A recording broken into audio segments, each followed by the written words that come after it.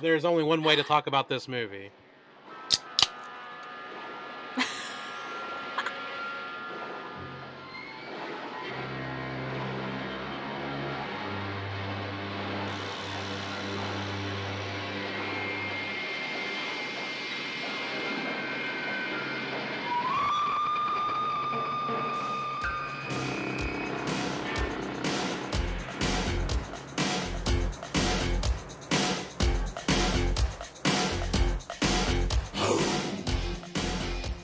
Hey guys, welcome to the Video Express, where we dust off old VHS tapes and discuss all things horror, sci-fi, and exploitation. I'm Matt.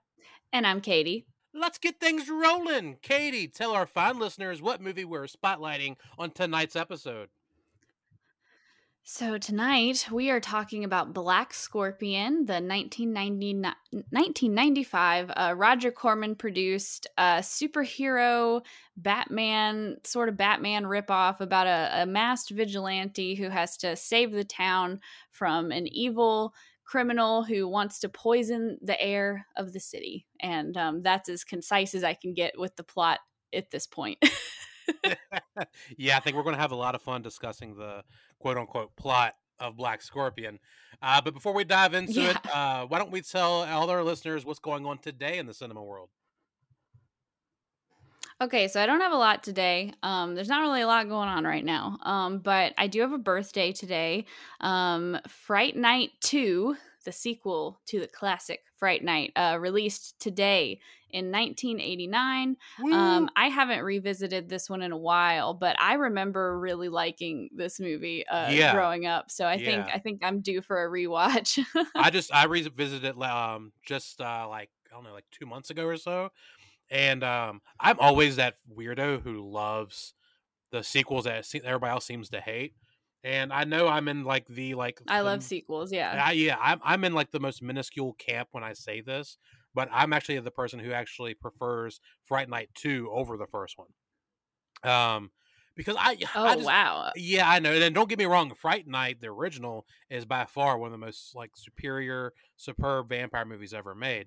But Oh, yeah. I'm so easily entertained.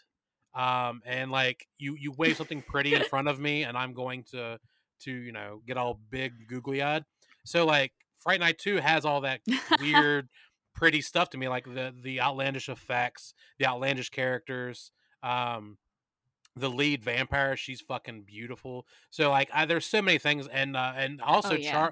Charlie Brewster's girlfriend in that movie, who was of course recast. It's no longer Amy from the first one. Like Tracy Lind was the actress's name. That girl was fucking gorgeous. So sorry to rant about Fright Night 2, Mhm. but yes, that movie is phenomenal, phenomenal.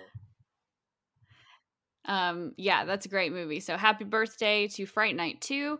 And then a little something to put on your radar. So this episode is coming out on May 19th, and this Friday, May 21st, a little movie is coming to Netflix that is going to be pretty wacky, I think. It is called Army of the Dead, and it is written and directed by Zack Snyder, which, I like, we're not going to get into a tangent about Zack Snyder, but I have mixed feelings about him. I'm not as into the comic book movies as you are, so I don't have like any strong thoughts about Justice League or anything like that. But I do Yeah, know that I it's actually really love his Dawn of the Dead movie. I love his Dawn of the Dead remake from same. 2006. So even though it doesn't matter what I think of Zack Snyder's movies as of late.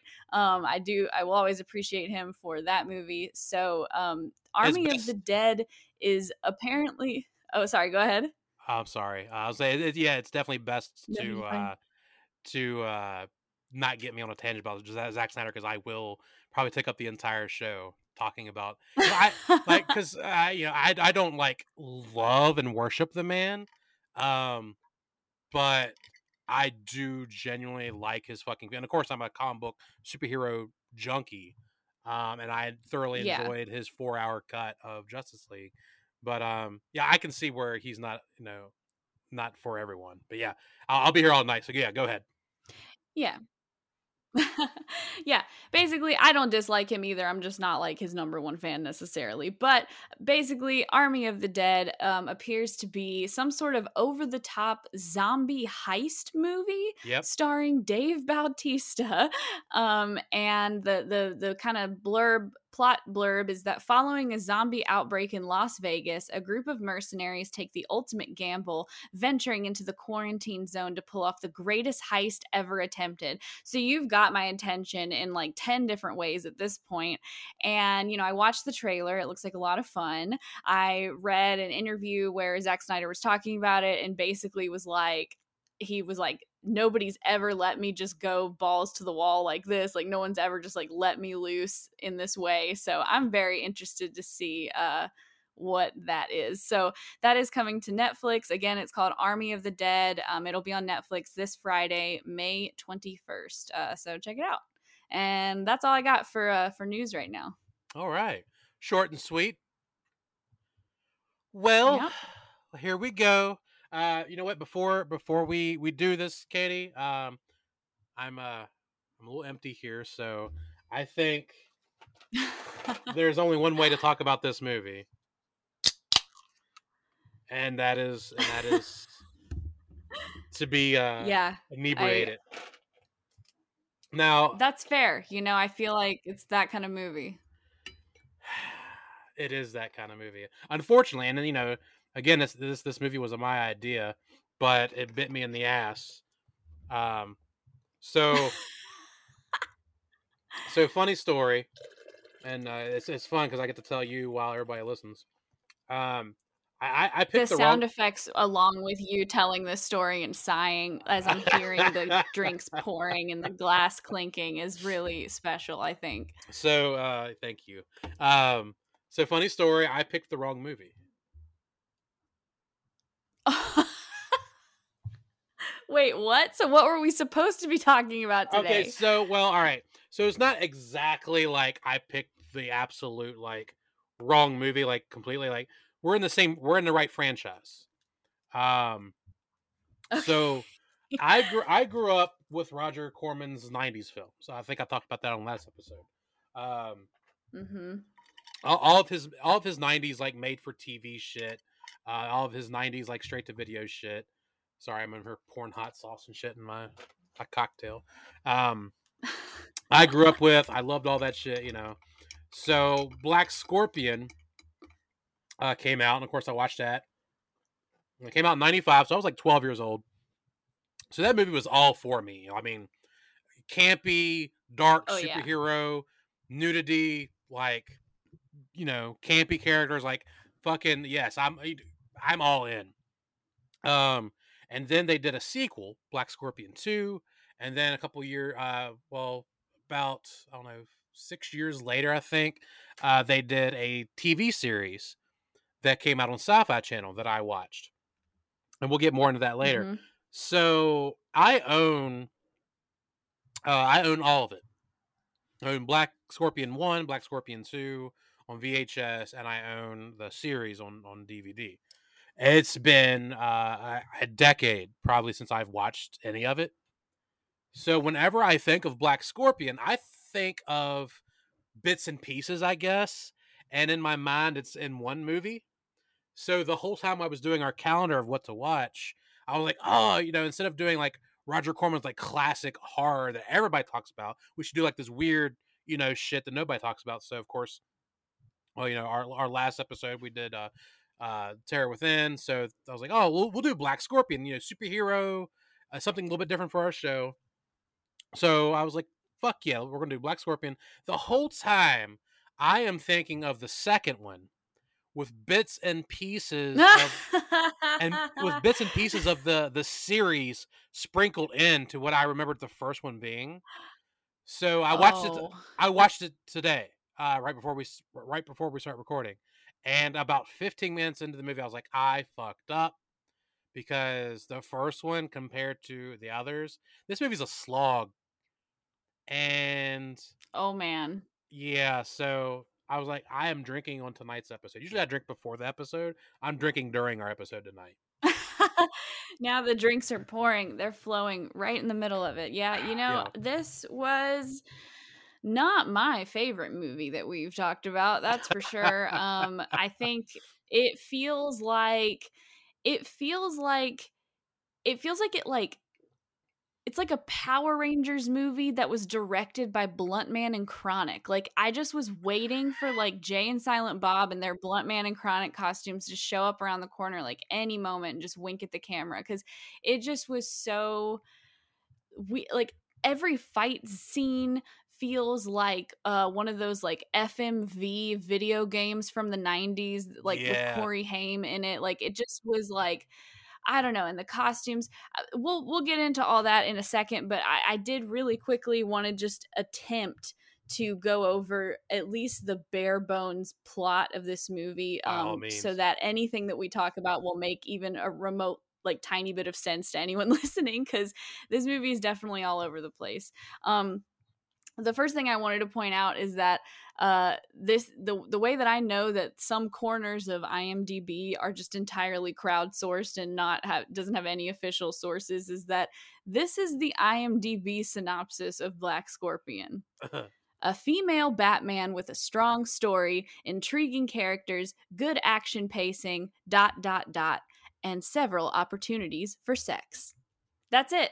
That's the synopsis on IMDb That of is this like movie. that's almost entirely wrong.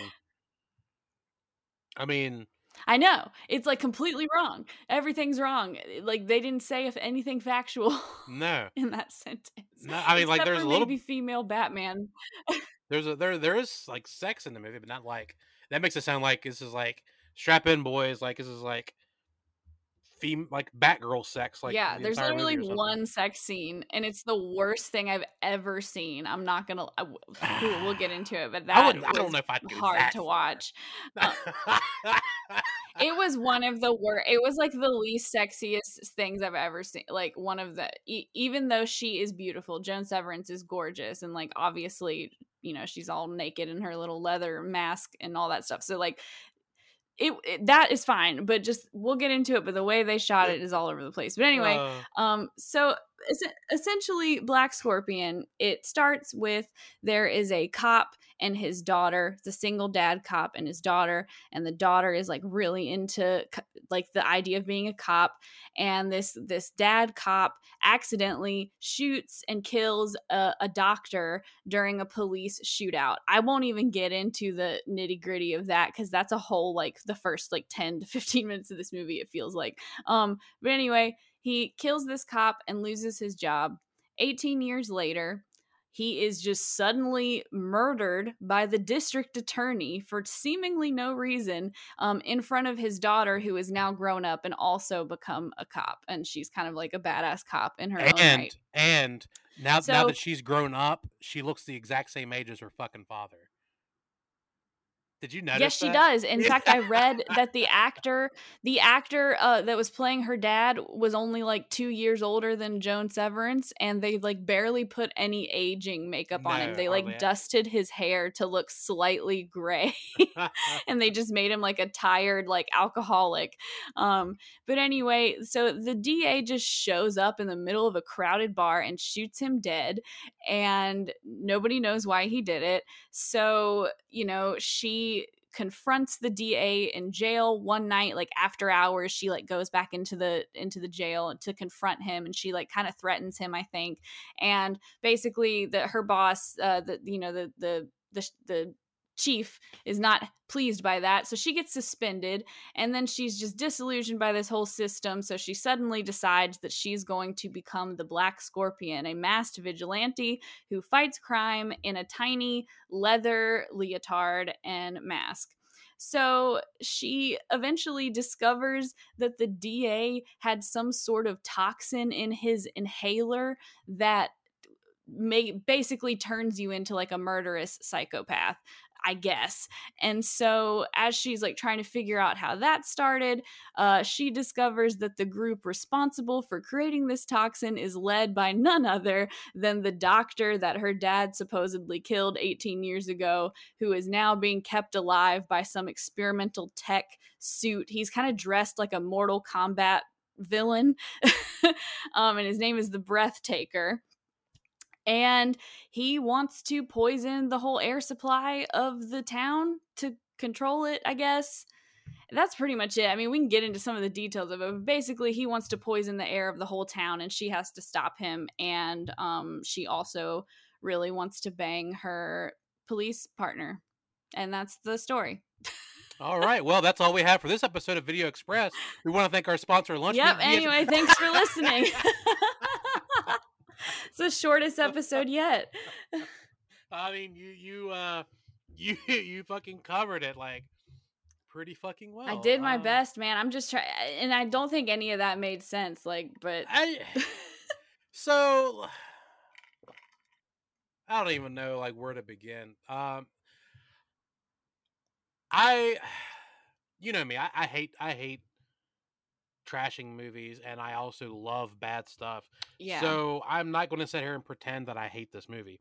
I didn't love it by any means. Yeah. Like, but after I realized I was watching the wrong one and realized that I think it's like nowhere near as good as the other entries, I still had fun. But you know, but Yeah. that's the whole point. I had fun like, watching this too. Yeah, it's groan worthy. I rolled my eyes so many times. I groaned out loud over terrible dialogue, terrible acting. Oh But yeah. but I know you're probably not going to agree. You might. But I something about it I found charming. I think it's because You know, I will. Go ahead. No, I was gonna just say I'll mostly agree with you on that. It definitely has some charming parts. Like, I feel like the first half of the movie is a lot stronger than, like, or actually the whole first hour of the movie is a lot stronger than the last 30 minutes or so. The last 30 minutes are kind of a mess and just don't really make any sense to me. So that's where it started to kind of lose me, and my eyes started to glaze over a little bit. But like, there's some pretty genuinely funny and just like over the top ridiculous moments, and like, it's not trying to be serious. Like, it's Right. Roger Corman. Like, they know it's campy, it's a made for TV movie. Like, it knows what it's doing. But I think, yeah, I don't know if it's a movie I'll revisit again, but now you have me intrigued about the sequel, so I might end up watching that at some point. So I want to talk about the sequel so bad, but I'll wait. I'll wait a little bit. So the thing here's my thing about this one. You got to remember, this is 1995. So as far as superhero films go at this time, there's nothing out there really. You've got the Batman films. This came out the exact same year as Batman Forever, and other than that, I mean, you know, there's not much in the way of superhero genre, in theaters or even on you know, on home video at this point. I think you'd have to fact check me on this one. I'm not 100% sure of the years off the top of my head, but I think like Alec Baldwin in The Shadow and Billy Zane in The Phantom. It's around about the same time they came out. But what you got to realize, like, this movie, while it is like, you know, not great, the reason I think it's charming is I doubt this entire movie's budget would cover one day of catering on Batman Forever. And Oh yeah. you know, and it's just like there's some terrible like effects and stunt work and costume and shit like that in it, but it's still charming, and they fucking pulled it off. And again, like, they pulled it off for like no money. I mean, money, but fucking beans when, like I said, compared to a Hollywood budget. So I find it charming. I find it fun. And there's something about that era, that late '90s, mid to late '90s era, made for cable television. Like, this is Showtime. What came out on. Something about that era of those types of home video, straight to primetime cable movies, they had like this grit to them that I fucking love. And I know I went on a long rant about the Emmanuel series last episode.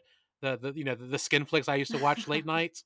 But even those types of movies had that, like, that look and that late '90s, like, I don't want to say grime, but it's like a grit to it. And I fucking love that shit. Yeah. I love that I shit. Yeah. Something about it was it like something about this whole movie felt really familiar to me, even though I didn't really spend a lot of time like flipping through Showtime late at night in Right. 1995 when I probably wasn't old enough to change the channel by myself, but if that's relevant.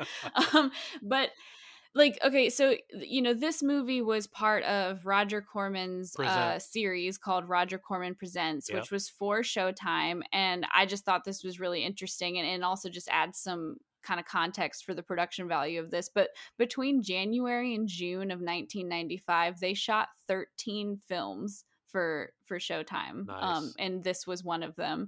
And he said that Roger Corman said there pretty much wasn't a day where they weren't shooting something. Like they had something going on all over constantly. So I just I don't know, no matter what you think of this movie, I just will always appreciate Roger Corman for his hustle, man. Like dude is 95. Like okay, so we're recording this in April and he just turned 95 like a few days ago and he is still going. Like he's Still still going. doing stuff. So I just think that's so cool.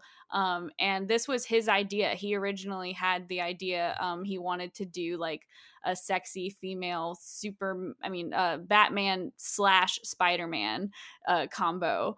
And this was all his idea. So that I do appreciate.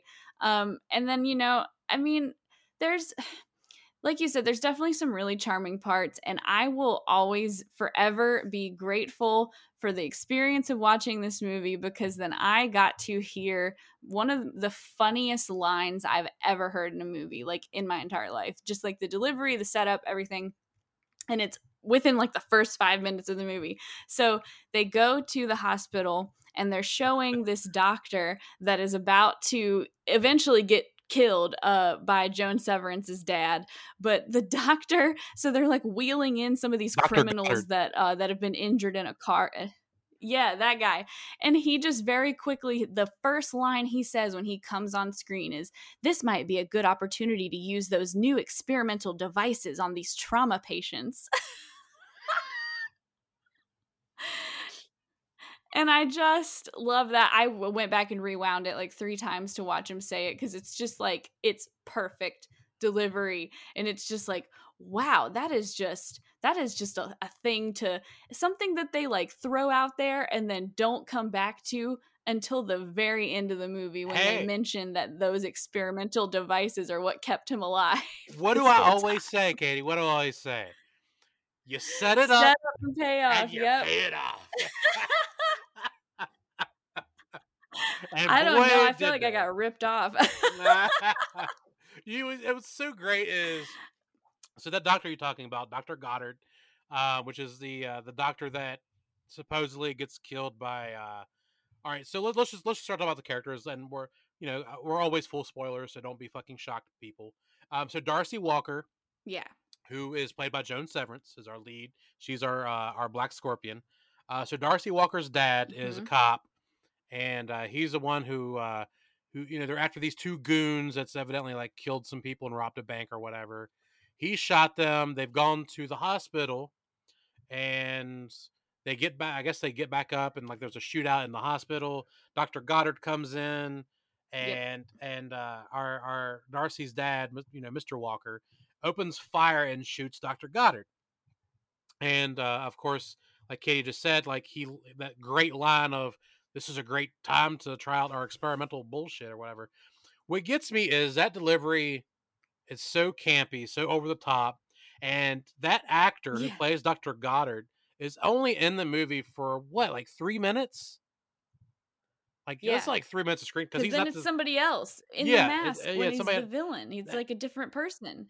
So this guy's played by Casey Simasco, who of course was in like the Back to the Future movies as one of Biff's gang member, Biff's goons. Oh shit. He's Yeah. in one of my favorite movies, Young Guns. He was in a Mice and Men, and believe it or not, he was in the reason I want to bring up the Phantom a while ago. He was in the Phantom movie with Billy Zane. He's probably most known for Wow. He's most known for NYPD Blue, Law and Order. So like this guy, like A, he's not a bad actor at all. B, Yeah. his line of work has always been like good. It just this motherfucker, how I want to know how this happened. How he got in on I this movie, and like what, like, did they think he was like some I big would love to deal? know that. Did they think he was like, I mean, like, again, like, I think he's a good actor and he's got a good catalog of work, but it's not like he's like, I'm not going to call him the Christopher Lee of this movie, because at this point, Joan Severance is more recognizable than him. So I don't understand like Mhm. the specifics of why they cast this guy. I But you want to hear something really sad? I don't know. I Yes. This character of this character of Dr. Goddard, aka the Breathtaker. Um, One of the reasons why I wanted to watch this movie and I thought I had it mixed up is because in the series, Black Scorpion, the series, there's like it's like a minor reboot of the first movie going on in that series, right? Guess who plays Dr. Goddard, aka Breathtaker, on the series? Adam fucking West. No. Yes. So What? yeah, Adam West, the original Batman, well, not the original Batman, but our 1966 Batman, played Dr. Goddard in the series. And for whatever reason, like, I had it in my head that Adam West was the bad guy in the first movie. So you can understand my disappointment when I was like, fuck, I mixed things up. But yeah, anyway, I digress. Uh, Um, so let's start in order. Let's back it up just a hair. Let's start with our lead. Let's start with Darcy Walker, aka yeah. the Black Scorpion, played by Joan Severance. Of course, you know Mhm. she's known like as a model in the early '90s. She was in some films that I've seen. See No Evil, Hear No Evil, of course, with Richard Pryor and Mhm. with Willy Wonka, Chocolate Factory, and Young Frankenstein's Gene Wilder. Oh, yeah. And she was also in um, No Holds Barred with none other than Hulk Hogan. So tell me what you thought of Darcy Walker, aka Black Scorpion, aka Joan Severance. Okay, well, Joan Severance is kind of a badass. Like I love her look as the Black Scorpion. Like the costume is just so over the top. I feel like Darcy as a character, um when she's not being the Black Scorpion, I don't fully know how I feel about her. Like sometimes she's kind of a badass, and then sometimes, I mean, I think mostly I'm just confused at her fashion choices. Like she's just got this like 1950s like haircut with the big flip on the bottom, and everything she wears is just so weird. And but then when she's the Black Scorpion, like she's just so much more badass. And like, I don't know, I was a little disappointed because the very first time you see her in this movie, she's actually undercover as a prostitute, Hmm. and she's dressed. She's got this like Betty Page wig with the bangs and the long black hair, and then she's got basically the an early version of her Black Scorpion costume. But then she's got this super cool clear raincoat over top Yeah. of it, and she just looked so cool. Like she looked like she was about to step into like a Matrix sequel or something. So I was kind of hoping that's kind of what she would look like for a lot of the movie, but then she just was kind of, I don't know. There's like one scene where she's got like pink and clear like jelly sandals on, like something a child might wear in the 90s.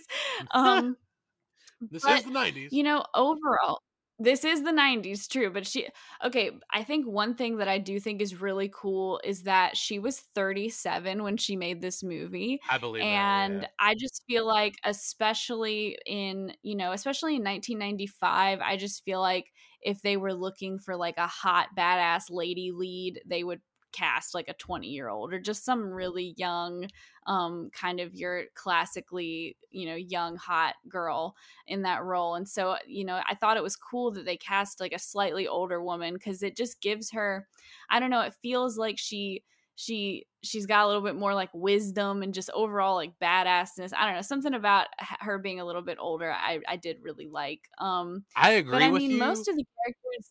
I Oh, agree sorry, go with. ahead. No, you're fine. I agree with you, but I also like So Michelle Lentel played Black Scorpion on the show, on the series, and of course she Mm-hmm. is the younger, hotter, of the two, and is definitely like my favorite because you need to look her up. Like that woman. Oh, Not I recognize this person. Yeah, no, uh, I see what you mean. I'm not saying that Joan Severance is eh, like unattractive in the slightest. Oh yeah, Joan Severance is a beautiful woman. Michelle Lentel, however, Jesus Christ, that woman, whew. But yeah, I agree with you that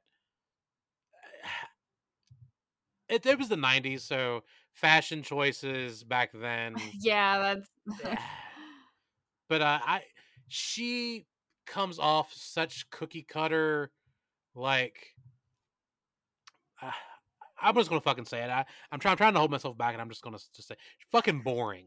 Like she yeah. just She's real so boring. fucking boring, dude. The entire time. Like the Yeah, only time that like she's worth watching is when she is in the Black Scorpion outfit. There's yeah. nothing interesting about her character in the slightest when she's just Hmm. Darcy Walker. And I think that's a mistake too, because I think what they were like trying to do, like I feel like what they were trying to do is like your classic like Peter Parker, Spider-Man kind of like dichotomy, so to speak, where it's like you yourself might feel kind of like shy or like boring or whatever there is about you, but then through this persona, through this alter ego, you find your strength.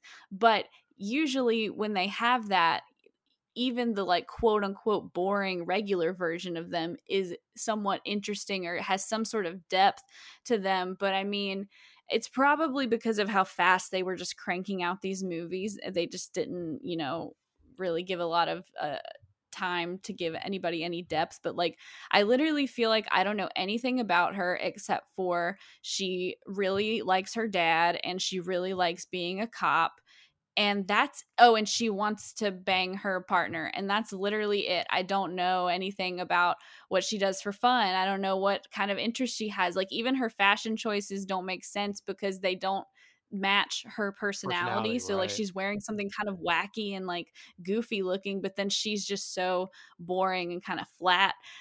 So that was just, I just feel like she just kind of fit like, here's a cutout for woman cop, and then there she is. Well, I feel like everybody except for one person in this entire cast was phoning in their performance. Um, es- Yeah. Especially her co-star Bruce Abbott, who played the character of Michael Russo, her partner. Um, Oh now yeah. now Bruce Abbott, who I love, and Reanimator and Bride of Reanimator. He's also in Bad Hmm. Dreams, which is some people consider a Nightmare on Elm Street ripoff, but whatever, fuck them. And he was also in another pseudo made for cable television '90s superhero flick called The Demolitionist. I've always liked him, especially like I said, especially in the Reanimator movies. He's very charming, but he is just fucking a cardboard cutout standing in the room delivering lines. He is so goddamn bad in Yeah. this movie that it's almost disgraceful. Hmm. And I know we said we'd talk about it later, but fuck, we're gonna talk about it now. The sex scene. Um, he's to me, I hate it. he to me is what makes that sex scene so fucking bad because there is not an ounce of Yeah, it's him. enjoyment. It's not an ounce of enjoyment. There is like no like No. he like if you have a woman that looks like that on top of you, butt ass naked and wearing like that cool mask, and you're just laying there like a fucking I don't He know like a doesn't dead do fish. anything. It's terrible. Who thought that was like? It's so bad. Who thought that was a good idea? And like it's just there's no, okay, so just to give some, I'm not going to like go play by play of this sex scene, but just for some context for the listeners. So he she as Darcy tries to make a pass at him and come on to him and kiss him, and he's like not into it, because he's like, no Darcy, I like don't think about you that way. But he has already kissed her as the Black Scorpion without knowing it. He didn't know it was her, and so she basically just like breaks into his fucking apartment dressed as the Black Scorpion, and I mean, essentially attacks him. Although once she's on top of him, he very clearly is like, okay, yeah, this is happening now. But yeah, the lights are on. They're just on top of the covers. He is fully clothed the whole time, and he just lays there. And then they play this like stock music, like weird 90s, like kind of creepy somber piano mixed with like some weird like synth shit going on in the background, while they then start doing that weird like 90s slow-mo where they didn't shoot in enough frames per second to really do the slow-mo, so it's just like choppy and weird. And it's just it's like it's like one of the worst sex scenes I've ever seen. It's just by the grace of God, we get Joan Severance being beautiful, and there is at least that for your TNA meter. But yeah, it's a weird one, and like Michael Russo is definitely phoning it in through this whole movie. I mean, I think he's really cute and he's really charming, and I like him as an actor, but yeah, he is just not really here for most of this movie. They don't even really have a lot of chemistry. Like There's no he and Joan chemistry. Severance don't really have a ton of No. chemistry. And it just feels like he just like doesn't do anything either. He also fills in a cardboard cutout of cop Yeah. sidekick. Yeah. Like that's it. It's weird because sorry, I had to let out a huge fucking sound out. So Barbara Crampton, who is one of the most gorgeous women in the entire fucking world, always has been, still is. Of course, was in Reanimator, and Absolutely. that was the love interest in Reanimator. And Bruce Abbott had really good chemistry with her in that movie, but I don't know, maybe it's just different circumstances, different production, different whatever. He just was phoning it in, but Mhm. there is no chemistry with Joan Severance, who's also a beautiful woman. It's weird. It's very weird. His acting is weird. Mhm. What is It's like he didn't want to be there. what is also weird is that yeah, seems like he doesn't wanna be there, and then what I do just find interesting about, like, the writing of it all is that, I was just talking when we were talking about Joan Severance, that I felt like they didn't give her character any depth at all. Like, I don't know anything about her life outside of just being a cop and being a vigilante, but then they do actually give, Michael Russo, or I mean Bruce of all people, some actual like weird character development in the scene where he makes her the worst, most disgusting omelet I've ever heard of in my entire life, and he just takes a bunch of leftover fast food bits and chops them up and puts them in an egg and makes her an omelet. I've And done I just that. had to point that out because I I mean, I guess we've all been there, but it's also just like what like what are you doing and why is this a scene in this movie? Like why is he getting this but not our main character? Like I don't it's a weird one. It is weird. You know, I said like everybody. I feel like everybody in this film was phoning in their performance except for one, and you know who that one is? That one is Garrett Morris, who plays the character of Argyle. Oh yeah. Um, Garrett Morris. Yeah. Garrett Morris is one of those actors that every time I see him in a movie or a TV show, like I'm ready. Like I'm strapped in. I'm ready because Yeah. I know that at least even if the movie or the show sucks, I know that when he's on fucking screen, it's going to be fun because he's always fucking fun. Of course, Yeah. you know he's best known for Saturday Night Live from 1975 to 1980. Um, for horror fans, you might know him from The Stuff. He's also well known for Martin, which was Martin Lawrence's original show, and most recently he was in Two Broke Girls, that series, and of course Black Scorpion too. But but yeah, so Garrett Morris, I think Mhm. he's fucking hilarious in everything he's in, and he's just like naturally hilarious. Like he doesn't even have to like go out of his way to Yeah. be funny. It's just his line deliveries are always fucking quirky and fun, and he's just a fun dude. And you can tell in this, just like everything he's in, that he is genuinely having fun.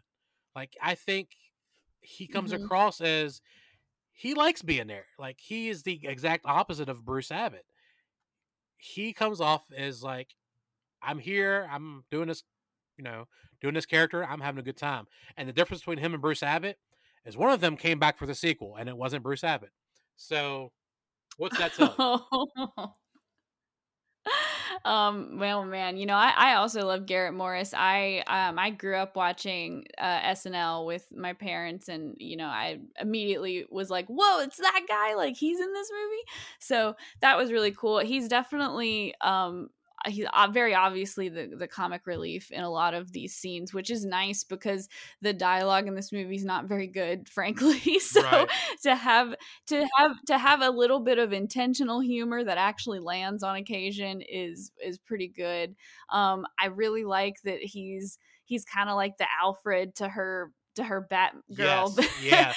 And he kind of makes her, it's just really cool that like he's introduced as like this ex car thief kind of like streetwise guy, Mm-hmm. and then it turns out he's like super tech savvy, and he just like makes her all these gadgets, and he like turns her car, he makes her car like shape shift using tech that doesn't exist. Like he gives her car GPS like in 1995. So it's like I thought that was really cool that they do that.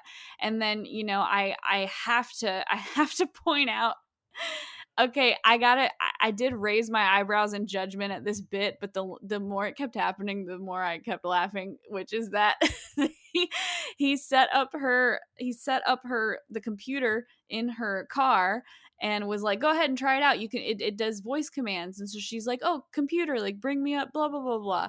And he actually programmed it to only respond to yo. Yeah, so dude. For the rest of the movie, little Joan Severance, who is which Garrett Morris points out several times is the whitest white girl of all time, just has to go, yo computer, show me the plans for the factory, or like, yo computer, tell me how to get to blah blah blah, and it just keeps happening, and it's so ridiculous, and I don't know, it made me laugh quite a bit.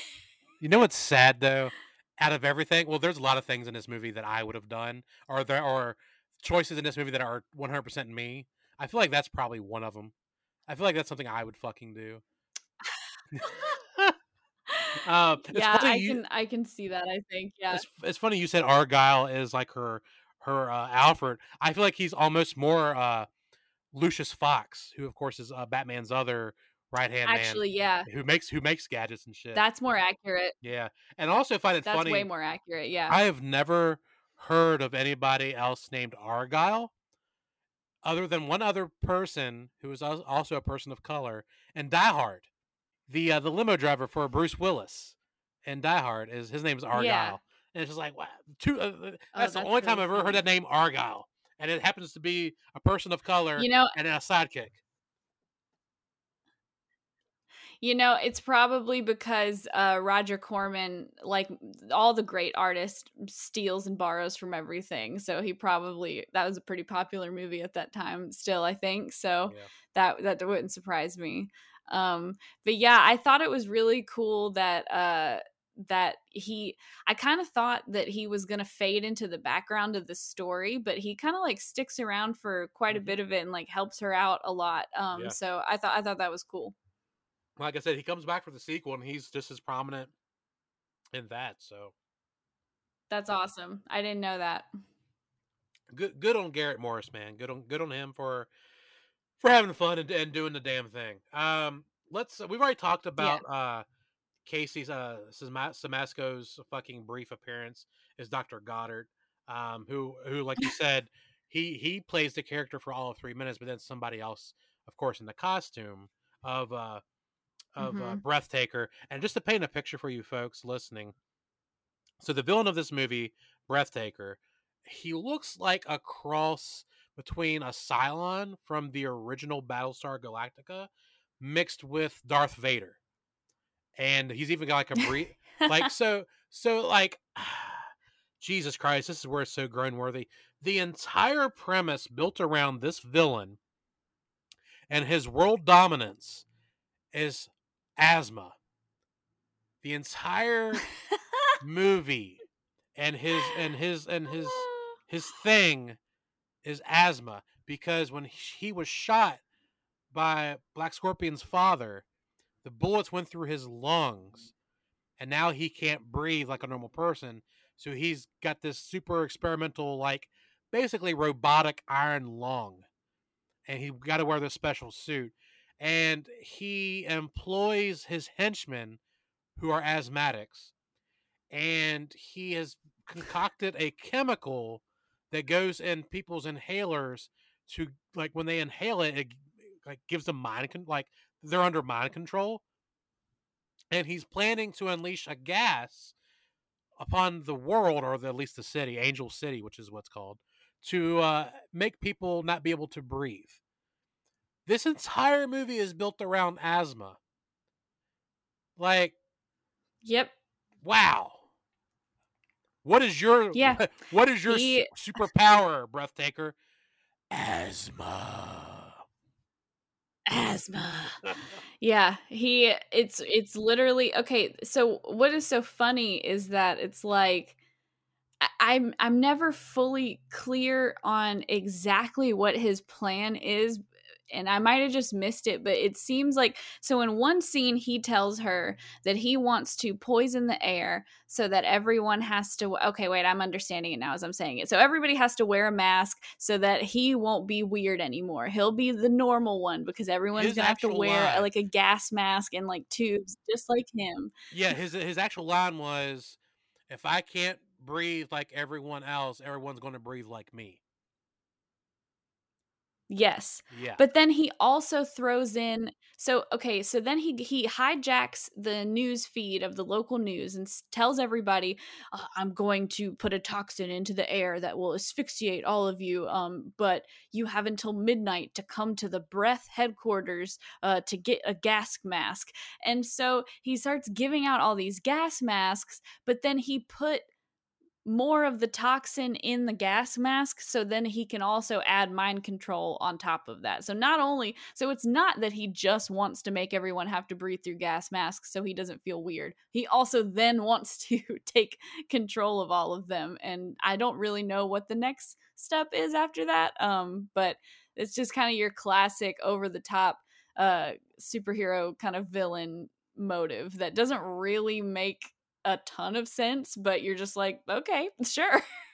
you brought up the part where he takes over the news broadcast, and that is such a fucking lift from Burton's 1989 Batman, where where Joker literally hijacks Yeah. the news broadcast and announces to Gotham that he's going to be, giving out free money or whatever. It's like completely 100% a clone of that scene. It's so like on the nose, it's ridiculous. But since we're talking about Breathtaker, and when we talked about, I don't know who played to him under the mask, but again, I don't Casey, either, yeah, actually. Casey Simasco played the Dr. Goddard before the transformation. But I do want to talk about real quickly the voice of Breathtaker, who was Ed Gilbert. And this is where I'm going to nerd out for a minute, Katie, because you're not going to recognize probably any of this. Yes. Ed Gilbert voiced some of my favorite cartoons growing up. He was the fucking voice of General Hawk from G.I. Joe. He did voices on Centurions. He was the Mandarin on the 90s Iron Man cartoon. But most of all, he was Major Disaster on the Toxic Crusaders cartoon. So, Ed Gilbert, Breathtaker's voice, no I've longer never with seen us. But yeah, I thought I just want to throw it out there because he was a great voice actor. No. Well, I mean the voice of the villain was cool. And I mean, you were describing the look earlier and you mentioned Darth Vader, which in my notes I wrote down that the villain looks like Darth Vader went through like a Power Rangers filter. It's Yeah, like if Darth Vader got zapped into the universe of an episode of Power Rangers, that's what he would look like. I think yeah. if that helps in any way. Let's talk a little bit about. I guess it was Lieutenant Walker, Darcy's dad, played by Rick Rosovich, who is probably best known as Slider from Top Gun. He was also in Spellbinder. Mhm. He did a very funny episode of Tales from the Crypt, which that episode was directed by Arnold Schwarzenegger. Um, but Rick Rosovich, Oh, he's nice. he's never he's always immediately recognizable. He's one of those that guy actors, but he's Yeah. never he's got a great look, and he's always been physically fit. He was also in Terminator. I Hmm. forgot he's actually he plays Linda Hamilton's roommate's boyfriend, and Arnold fucks him up real good in that movie. But anyway, sorry. He's never been a great actor. He's never been a great actor, and in this, Yeah. even more so. Like this movie, I never thought he was great, but in this movie, he's just fucking flat out terrible, like so terrible. Oh, And it's bad. I thought he was bad enough during like the shootout scenes and stuff. But my God, the bar scene that takes place 18 years later, right before he gets killed, when he's trying to play drunk, Oh yeah. dude, I know it's hard to play a drunk, and I've seen people like not pull it off very well. But this guy is so far beyond pulling it off. It's not even funny. Like he is so goddamn bad that he Oh yeah. It's like obviously was phoning it some in. community theater level. Oh yeah. Like definitely like a community theater level performance in that scene specifically. I think I'm kind of with you like he did have a cool look. Like I thought he looked the part. Like at the beginning, I wasn't sure what was going to happen. I wasn't sure if we were going to stay in 1975 for a while or if this was just like a flashback leading up to kind of the main plot. But I thought, I thought he looked the part definitely. That whole opening like action sequence where he's chasing the guys in the cars, that was kind of cool. And they like flip the car. That's pretty cool. But I think the funniest part that he is in is when he is trying to tell Darcy as a young child, trying to tell her a bedtime story. And he just tells her the worst story ever. Like he tells her the scorpion and the frog story, which doesn't have it just ends with the scorpion stinging the frog and they both die and drown. You know And what's that's funny and he's literally is just like, "Yep, the end." they choose that as like I guess the quote unquote like I don't know moment that where she gets the name of her alter ego, but Yeah. why? Like it makes no sense. There like nothing from that story is It like doesn't make any sense. no. Like if I heard that if I want to become a superhero and my dad had died but he had told me that story, I would not be like, you know what? Yeah, sure, why not? I'm gonna go by Black Scorpion. Like that's not heroic.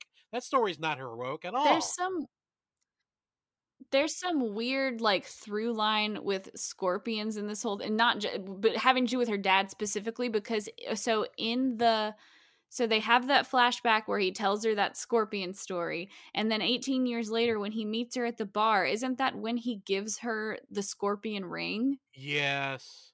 With that also has like weird like powers. Well, she like adapts it later to like basically be electrified and like shoot out lightning and shit. So that was kind of cool. She like turns it into a taser somehow. But the fact that 18 years later he gives her a scorpion ring at the very beginning of the movie when she's undercover and she's like talking to her partner over the radio. I'm pretty sure he referred to her as Scorpio as if that's her like code name while she's undercover. So like there's been some weird thing with scorpions with her and her dad like her whole life and that is and they just run with it. You know what that's called, Katie? You know what that's called? It's called grasping for What? straws. It's called grasping for straws. They sure were.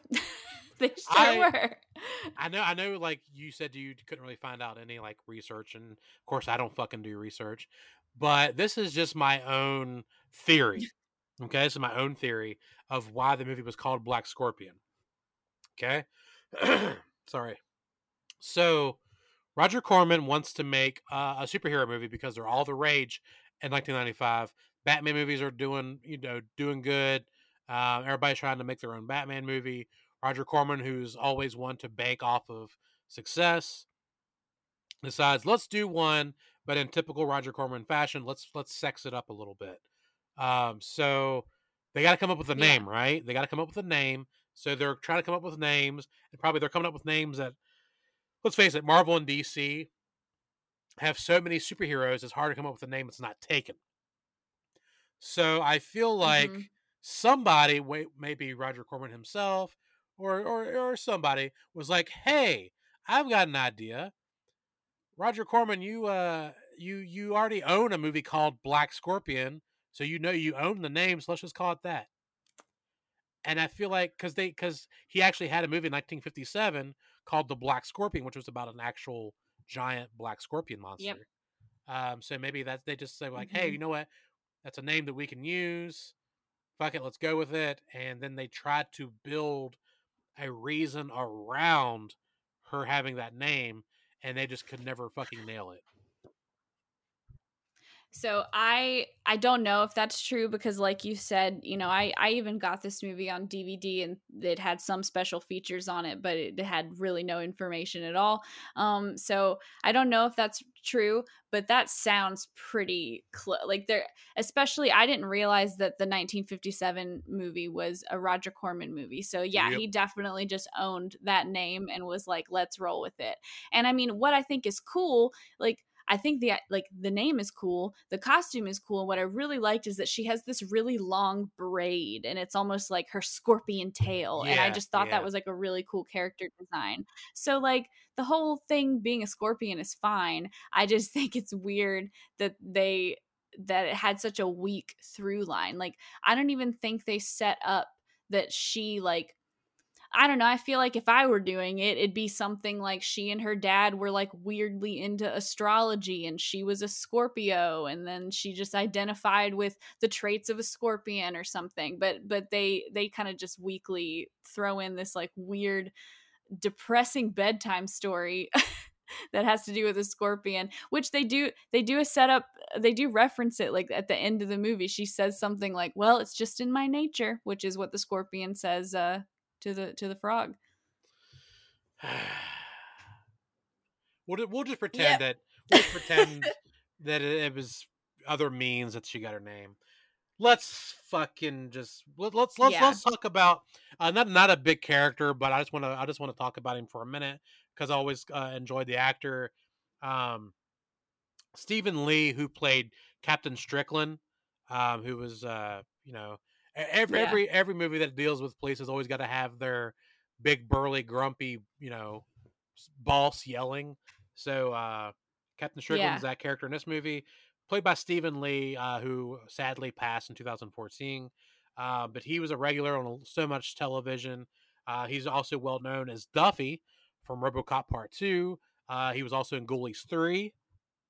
He was also in the uh, the Lance Henriksen starring version of The Pit and the Pendulum, and he was in Carnosaur 3. Oh, cool. So he's got his ties to Roger Corman quite a bit, and also got ties to other very well known early '90s, mid '90s uh, horror genres or horror companies, I should say, like Full Moon Pictures and stuff like that. So just a quick shout out to him.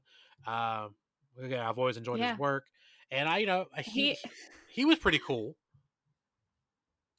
Yeah, he's actually one of my favorite parts of this movie just because they kept doing this bit with him smoking that was cracking me up. Like they introduced at the very beginning that he's just like your stereotypical like chain smoking cop, and the first thing they do is he's smoking next to the DA who is like inhaling Asthma, like yeah, using an inhaler because he has asthma, and the cop is like smoking a cigarette in the same room as him as he's using his inhaler and it's like, man, you really got to start taking better care of yourself, like you should come work out with me on Tuesdays and Thursdays. Like he's smoking a cigarette. So they do that and then it just kind of keeps progressing throughout the movie until at one point everybody in the town is getting these gas masks in like preparation of the toxin that's coming in the air, and they walk into the captain's office and he's got the gas mask on and he pulls it off and just cigarette smoke pours out of it and yeah, he's just still smoking a cigarette under his gas mask. So like little things like that, like I really did appreciate. I thought that was really funny. So yeah, he was a fun part of this movie. yeah. Him and Garrett Morris's Argyle was probably the two honestly best Yeah. best characters other than Black Scorpion herself. But technically, I would Mhm. almost say they're even better than that because again, she was only cool as Black Scorpion. So So Agreed. yeah, so they were I the did best. really enjoy the Wrestling Sisters. Yes, yes. So that's one thing I really want to talk about. I really want to talk about, um, Breath Taker. Yeah, he, he was definitely goofy, and like I said, like a fucking Dollar Tree version of Darth Vader. But that's something I loved about this movie, and something I loved even more so about the sequel and the series was how they basically took the campy superhero stuff of the 60s and gave it a dose of like an injection of the 90s. And that comes through so much with the villains, especially the Wrestling Sisters. Like I ate that shit up and I wanted more of that. Yeah. Yeah, I really enjoyed that. And yeah, the sisters were fun. The group of like ninjas, I guess, were pretty fun too. I really liked that the one guy, like early on in the movie, before it kind of makes this tonal shift into a total just like cartoon, one of those guys is handcuffed in the station, and just all of a sudden he just kind of freaks out and he like jumps over his hands, like over his handcuffs, to put his handcuffs in front of him, and just like runs right at the camera screaming. It's very funny. I love it. Yeah, so Black Scorpion 2, and again also the series, was literally the Batman 1966 series with your dark, edgy 90s and nudity thrown in. That's literally what they were. And that's why I was Hmm. looking forward, to watching this and talking about it, and then figuring out that I picked the wrong fucking movie. But yeah, and like, don't get me wrong, like the second one, this like this also can be, let's not beat around the bush. It's kind of a bad movie as well, but it's way more fun Oh yeah. because like it is literally an hour and a half like episode of Batman 1966. The main villain is so over Hmm. is like a Joker ripoff, and half of his face is a clown. He's like Oh he's like Two Face, right? He's a ripoff of the Joker, but he looks yeah. like a clown version of Two Face because one half of his body is a clown, the other half is normal, and it's so campy and over the top. Like if you just look up like Black Scorpion Part Two, I think it's called like Aftershock or some shit like that, and just look at the characters, like it's so ridiculous and so fun. Yeah. I think that's what I wanted a little bit more about this movie, or I think one of the issues I had is it just like the tonal shifts were really jarring and didn't really make a lot of sense. So I kind of wish they'd like committed one way or the other, because like the first half of this movie kind of just feels like a semi sleazy made for TV like cop vigilante drama almost, Hmm. and then it just all of a sudden turns into a total like cartoon character comic book story, and I liked both of those things. It's just the sudden shift from one to the other I thought was really weird, so Right. I think I would have much preferred if they'd just gone full cartoon the whole time. Yeah, I don't think they knew exactly what they wanted.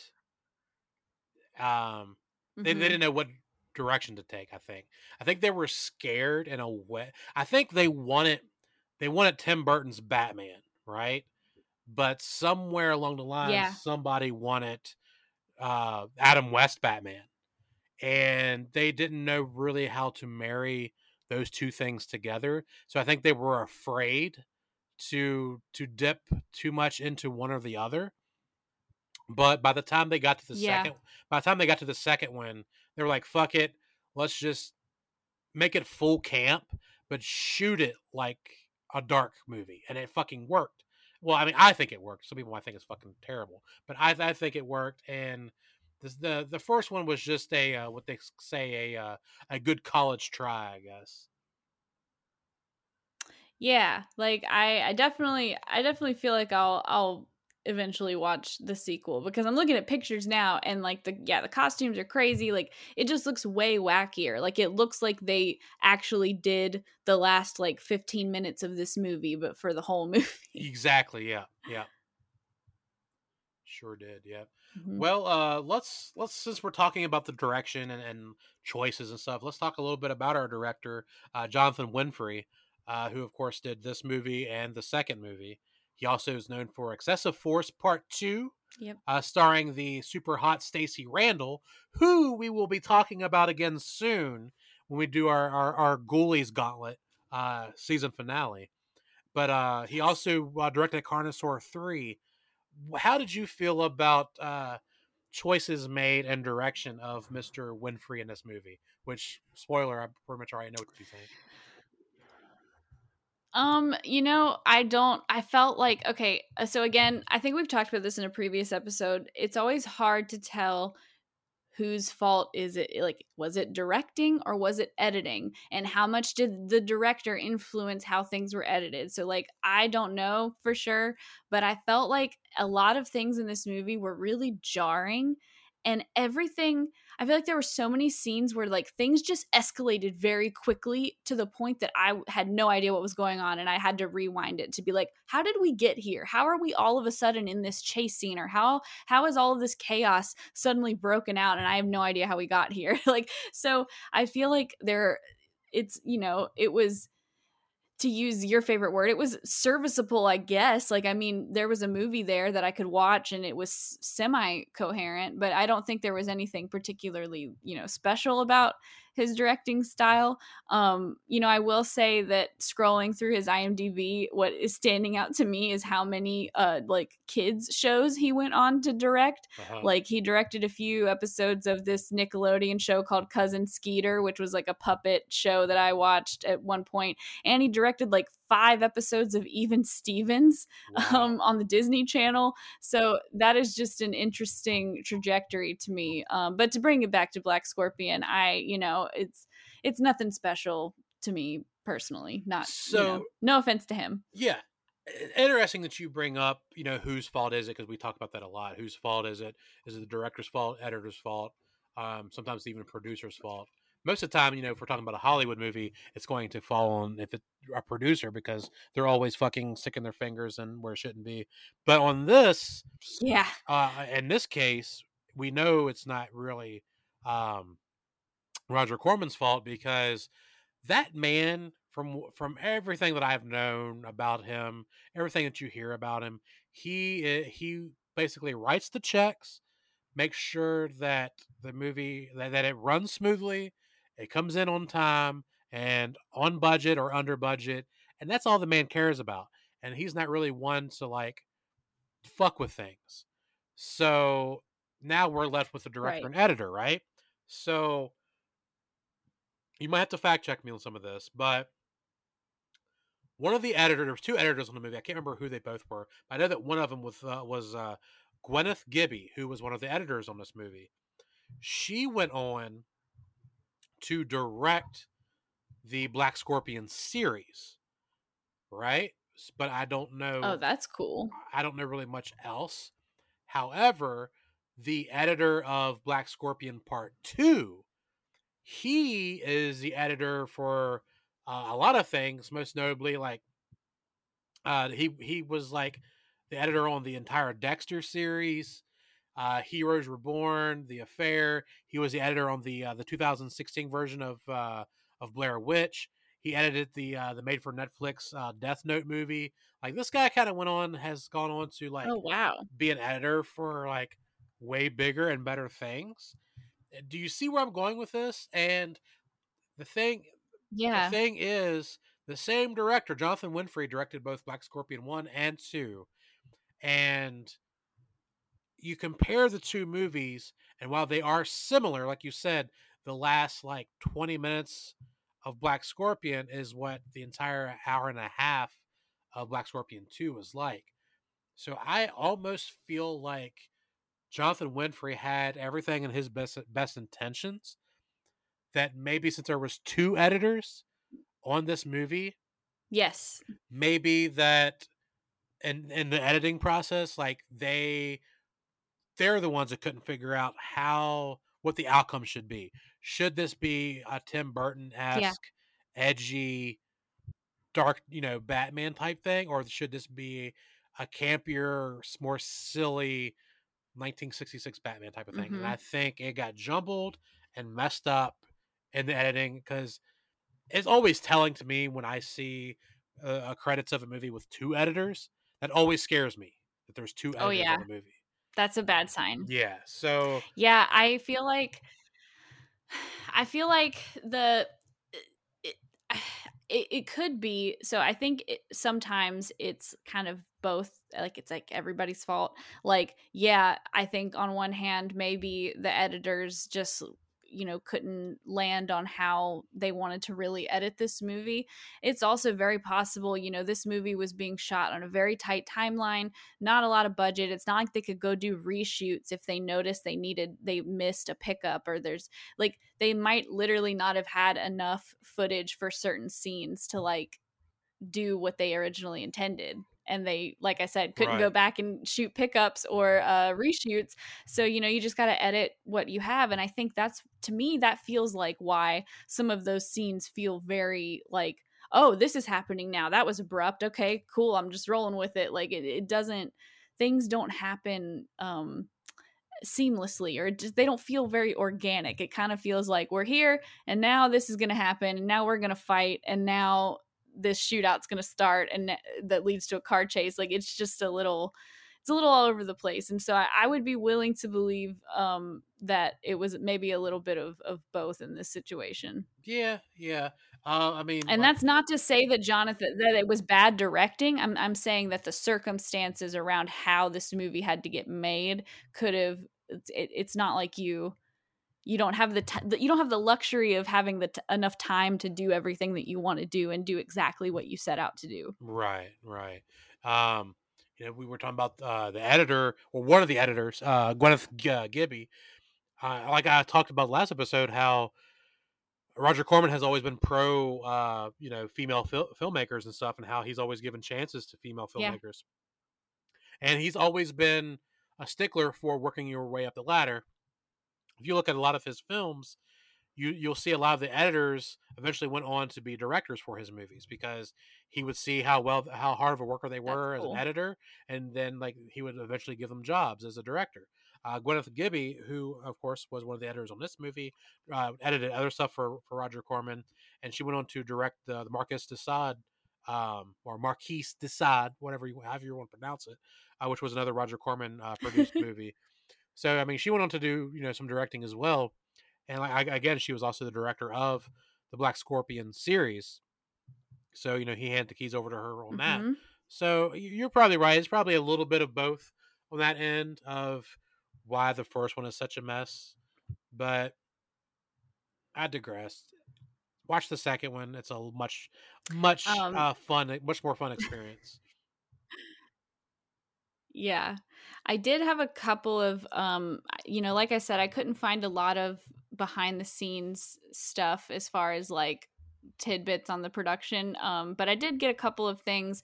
So the DVD that I got had an interview with Joan Severance. Well, I thought it was an interview, but it was actually literally just Joan Severance like sitting in front of a TV playing scenes from Black Scorpion on repeat in the background, and then she just kind of talked at the camera for like 30 minutes straight about everything. She kind of just went all over the place. But a couple of things that I got out of that, kind of the funniest thing to me was that they had to sew her into that costume.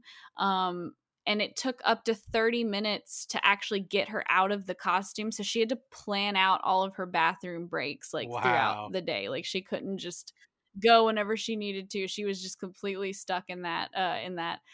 She still owns the Black Scorpion mask to this day, which I think is super cute. And this is an unverified fact. I have tried to find proof that this happened, but on IMDb, under the trivia section, which keep in mind, we've already established this episode that it's crowdfunded, so pretty, or not funded, but crowdsourced, so pretty much anybody can like contribute facts to some of these things. But Right. there Right. was a claim in the trivia that while they were shooting the car chase in downtown, I believe they were in LA, but I'm not 100% sure. But while they were shooting one of those car chases, the local news helicopters appeared and began covering the chase live, unaware that it was staged. That's great. That's great. Yeah. So unverified, I don't know if that's factual. Yeah, where they're shooting at, that shit probably like happened quite a bit, so they didn't know what the fuck if it was a difference or not. Now there's another Yeah. thing that I don't know the fact that if it's factual rumor or whatever. I here's my outlook on it. I tend to believe that this is 100% true, and even though here's the funny thing, even though I believe it, I don't want to believe it because it ruins it for me.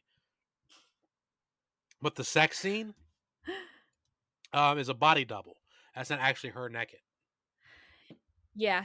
I think that's true, and I'm glad that you brought that up because that reminds me that she in that little DVD bonus thing, she said a sentence that confused me and made no sense to me that now makes perfect sense, which she mentioned something about like, oh yeah, and like those aren't my abs, even though, you know, I do work out a lot. Like I was working out a lot at the time, but those aren't my abs. And I was like, wait, what is she talking about? Was that not her in that?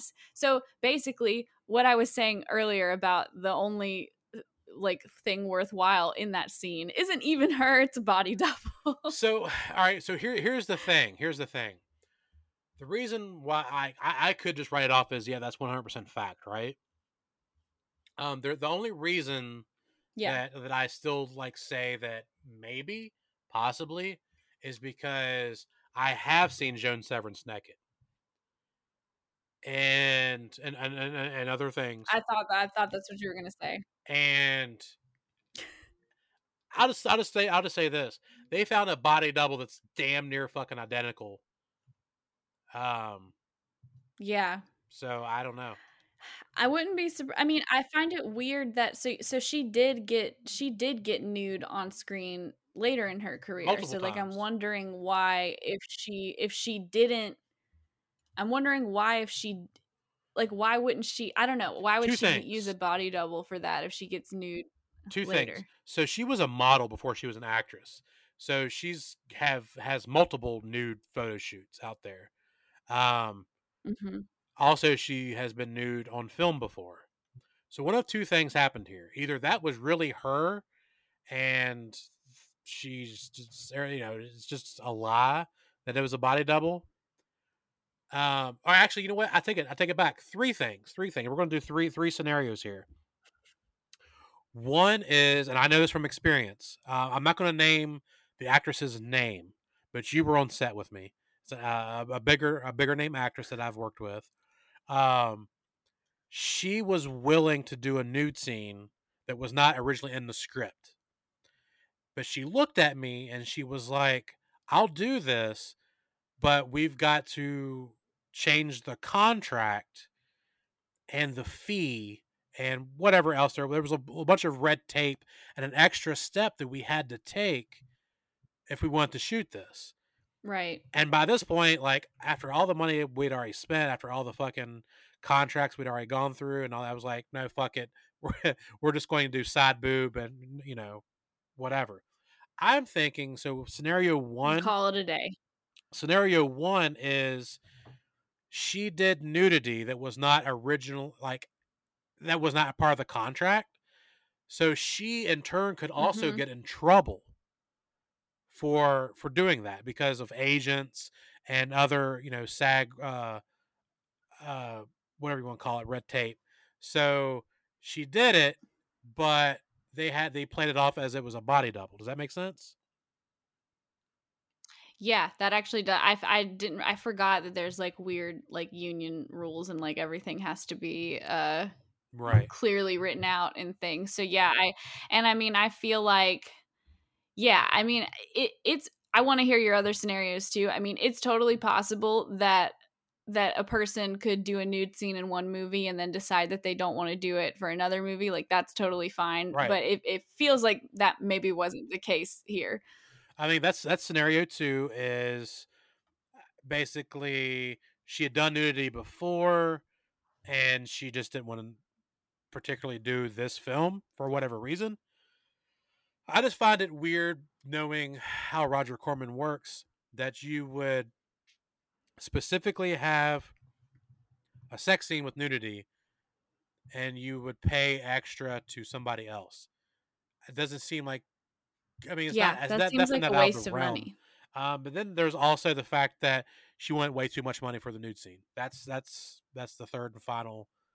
That's also very possible, especially as being a model who's already done it before. Right. That's very I possible. mean, Corbin could have been like, "Hey, the check that I'm writing to you is only this big. I'm not throwing an extra zero in here just for your tits when I can pay, Sally, our hairdresser, $5 and she'll do it." Um, Dude, Sally's down. She's cool. She's been waiting for this day Sally her and whole life. Sally's got it going on.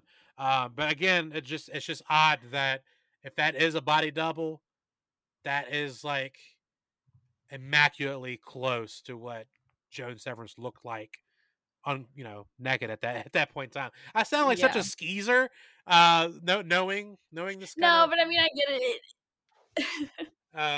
so yeah. But I mean, it is interesting, especially. I mean, I think specifically what you pointed out is exactly why it's weird, which is that I don't understand why a movie on a super tight timeline on a super tight budget made by Roger Corman of all people would get two people to do the job that one person could do. So it's like, to me, it's either cut the nudity and just do a sex scene with some side boob, or just do it. Like, don't Right, get a body double. So I don't know, right. that's an interesting choice from them. Speaking of interesting choices, let's talk about Craig J. Navias, who was the writer, who has wrote a lot of things. He did the most famous thing to me is he wrote Roger Corman's Fantastic Four, which is like, I don't know if you know the history behind that, but the movie that was never meant to be seen. Not a ton. Yeah, so I'm not going to go I into the have history heard of that. whispers of it. Yeah, so I'm not going to go into all that because I'll be here all night. But basically, Roger Corman got the rights by whoever to make a Fantastic Four movie, but the movie was never meant to be seen. It was basically made so certain people could retain rights to the title. And anyway, the movie actually does exist. It's come out through bootlegs and stuff. It's terrible, but it's also great. Check it out. Um, Craig Navias wrote that. He also wrote Lady Killer, the aforementioned Marquise de Sade movie, which all will start Nick Mancuso and John Rhys Davies. He did, of course, the Black Scorpion 1, 2, and the Black Scorpion series. I feel that, directing and editing aside, the writing of this movie was pretty fucking terrible, and the dialogue is Mhm. even more atrocious than the storyline. But then when you watch Black Scorpion 2 in the series, and stuff like the Fantastic Four movie, even though it's a low budget, you can tell that this guy genuinely loves a superhero genre. And Yeah. I don't think he was maybe able to fully flesh out what he wanted to do in the script for the first one. And again, it's such a rushed project that maybe the second one, because the Yeah. second one came out 2 years later, so they probably had more time and weren't so Yeah. rushed to do it. And I think that's where his writing kind of shined through. But as far as this movie, whew, terrible. And you know what? We've been sitting here talking so much shit about Jonathan Winfrey and about Gwyneth Gibby and now Craig J. Navias. Maybe we're wrong, Katie. Maybe it's none of their faults. Maybe when you're, like you said, when you're doing what, 13, 15 movies in 1 year, and you're rushing, you're literally on a time crunch because you've got to get these shot because they're coming out on Showtime. I mean, that's where you start sacrificing your quality over quantity. Maybe none of this is their fault. Yeah. Yeah, I'm starting, the more we're talking about it, I'm starting to feel like maybe, a lot of, especially when we look at some of the things these people went on to work to like to do and make, it feels like this is a victim of circumstance. Like it just feels like, but I think in the end, it kind of just worked out for them because Black Scorpion, it spawned a sequel, it spawned a TV series, it's got a comic book series. So I mean, it if it was totally just total garbage, then it wouldn't even be remembered. It would have been completely forgotten. So I mean, Right. in that sense, I think that's kind of cool. Yeah. Yeah. But I also think that the dialogue in this movie is rough. Like some of it is just this is a little nitpicky, but this just made me laugh. At one point, I think one of the villains, I think Breathtaker says something like atoms will change on the molecular level, which is not how atoms Adam's or work.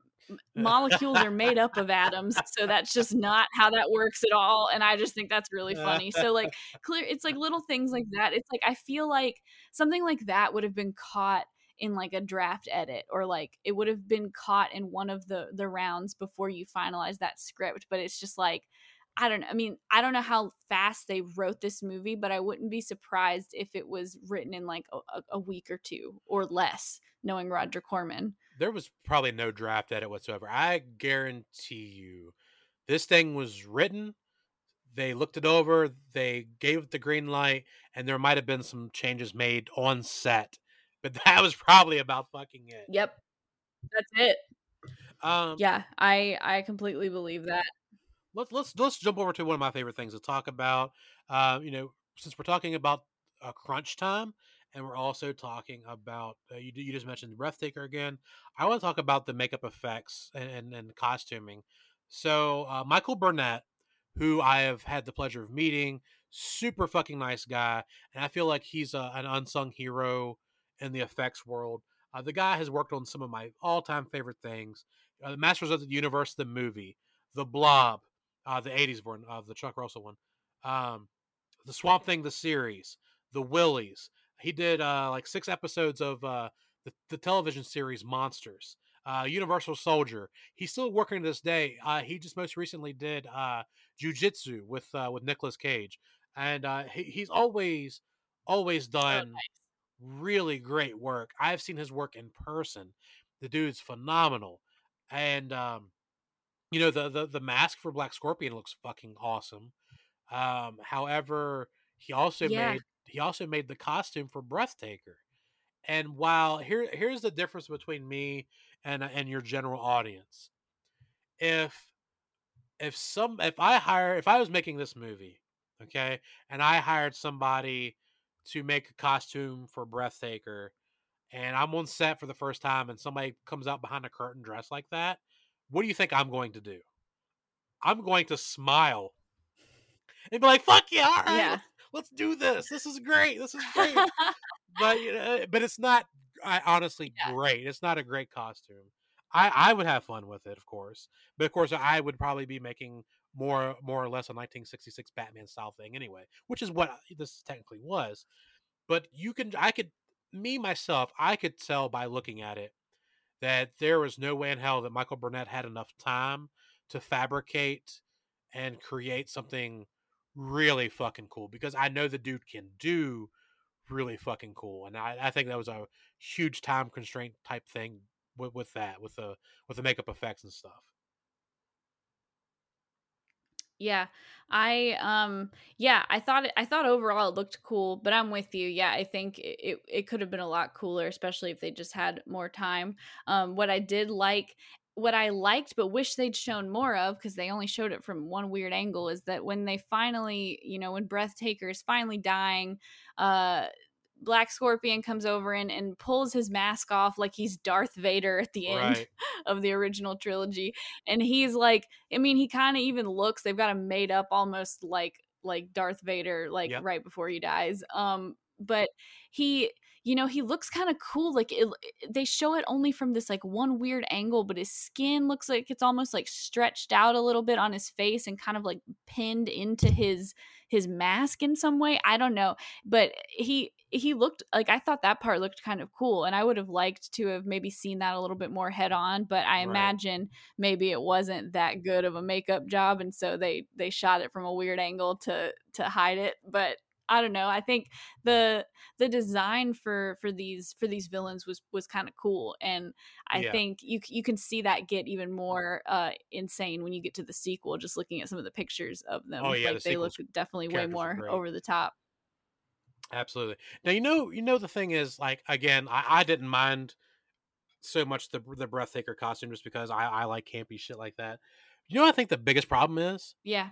I think the biggest problem is whoever the fuck it was they had wearing that costume. Because that person looked like a fucking potato. Yeah, yeah. Like that person He's was just like, kind of like robotic and well, like the person was kind of portly, kind of like the body was kind of shaped like a yeah, potato, yeah. and it kind of had lanky arms. And like here's the thing, like if you're going to cast somebody different in the costume, you know what I'm saying? Like, all right, so Casey Simasco played Dr. Goddard for 3 minutes. So from that point forward, it was Yeah. somebody else in the costume, and only when you take off the mask is it Dr. Goddard or whatever again, right? So just do Yeah. the Master Blaster thing from Mad Max Beyond Thunderdome. They had a big hulking guy take off the helmet and it was somebody else, or again like Darth Vader. David Prowse, who was a fucking bodybuilder, was in the costume, but they took off the helmet. It was fucking Billy Joe. Anyway, why didn't they just get um, Rick Rozovic, who played Darcy's dad, to be in the costume? Because that dude is like physically fit, like buff guy. He Yeah. should have been in the fucking costume, which would have made that arc a little bit cooler. That the guy playing the guy that supposedly killed him is the guy playing, Dr. Goddard as Breathtaker or whatever. That would have been cool. Yeah. He'd have been like physically imposing, but instead, again, they look like a potato in a costume. Yeah. That's what it made, and it made the costume Well, even I that much think that's more what's so ill-fitting. funny. Yeah, well, that's what I think is kinda so funny about it, is that, like, this villain is just such a nerd.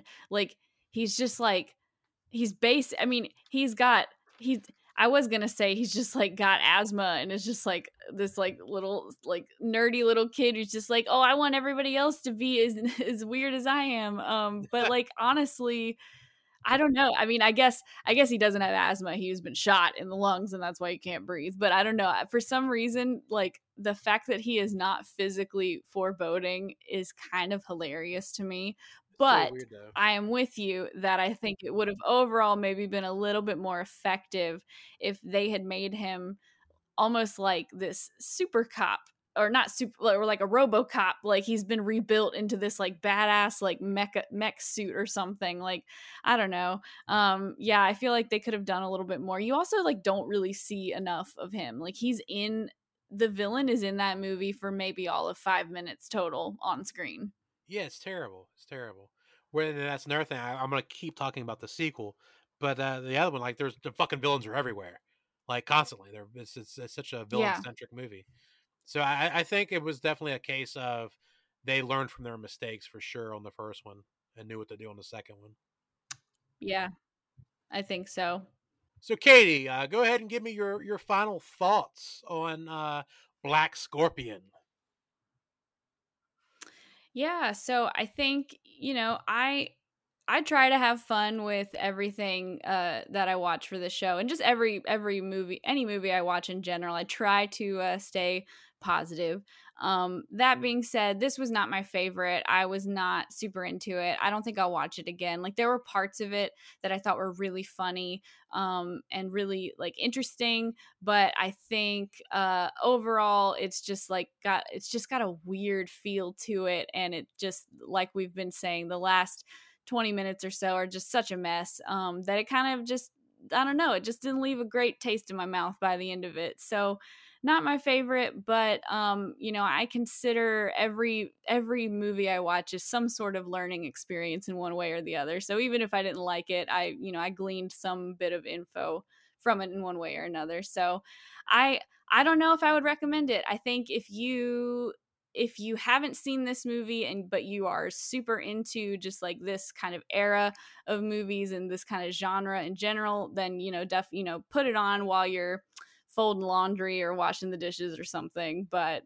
other than that, I'm glad that it has a kind of a cult following a little bit. I think there is a small, like, small-ish population of people who really really really love this movie, so I think that's cool, but not for me personally. Yeah, I'm not gonna. It sounds weird. I'm not gonna recommend the first one so much. There's certain scenes and moments that I would recommend checking out.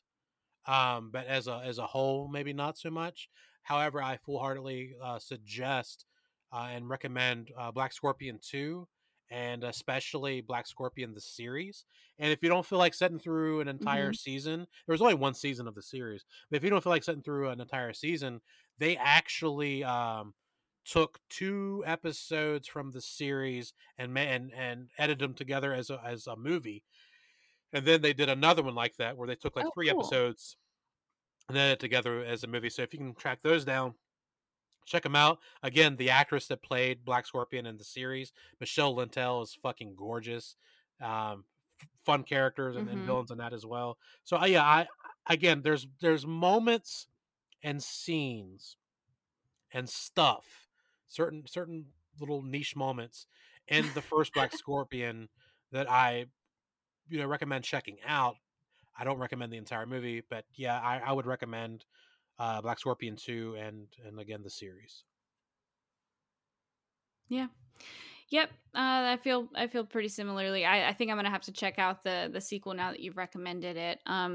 But Matt, we have made it to the end of this episode, and now we've made it to your favorite part of the show, which we'll actually have something to talk about this time, which is how do you rate this on the TNA meter? Dude, so we might have blasted this is the first movie I think we've actually blasted almost the entire episode. Um Yeah.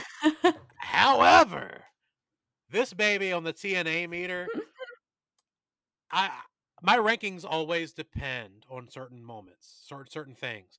Sometimes it'll be quantity over quality, but on movies like this, I'm actually going to go quality over quantity because I don't know if it's Joan Severance or not or a body double.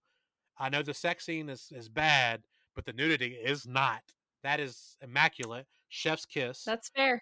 Also, the stripper that's in the weird cowboy redneck bar, who evidently is Yeah. their only stripper because like The we only one that's ever performing all day. ever all day and night because there's like 3 scenes that take place in that place and she's the only one stripping.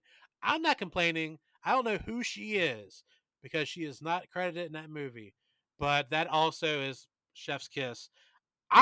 With those two things combined, I'm not Captain Planet. I'm giving a 10 out of 10 on the TNA meter.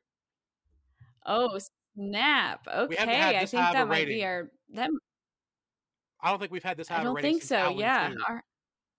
I think Howling 2 was more. Yeah, actually that it is more in Howling too, but it would be fitting that like the worst movie we've talked about so far, it has one of the higher TNA ratings.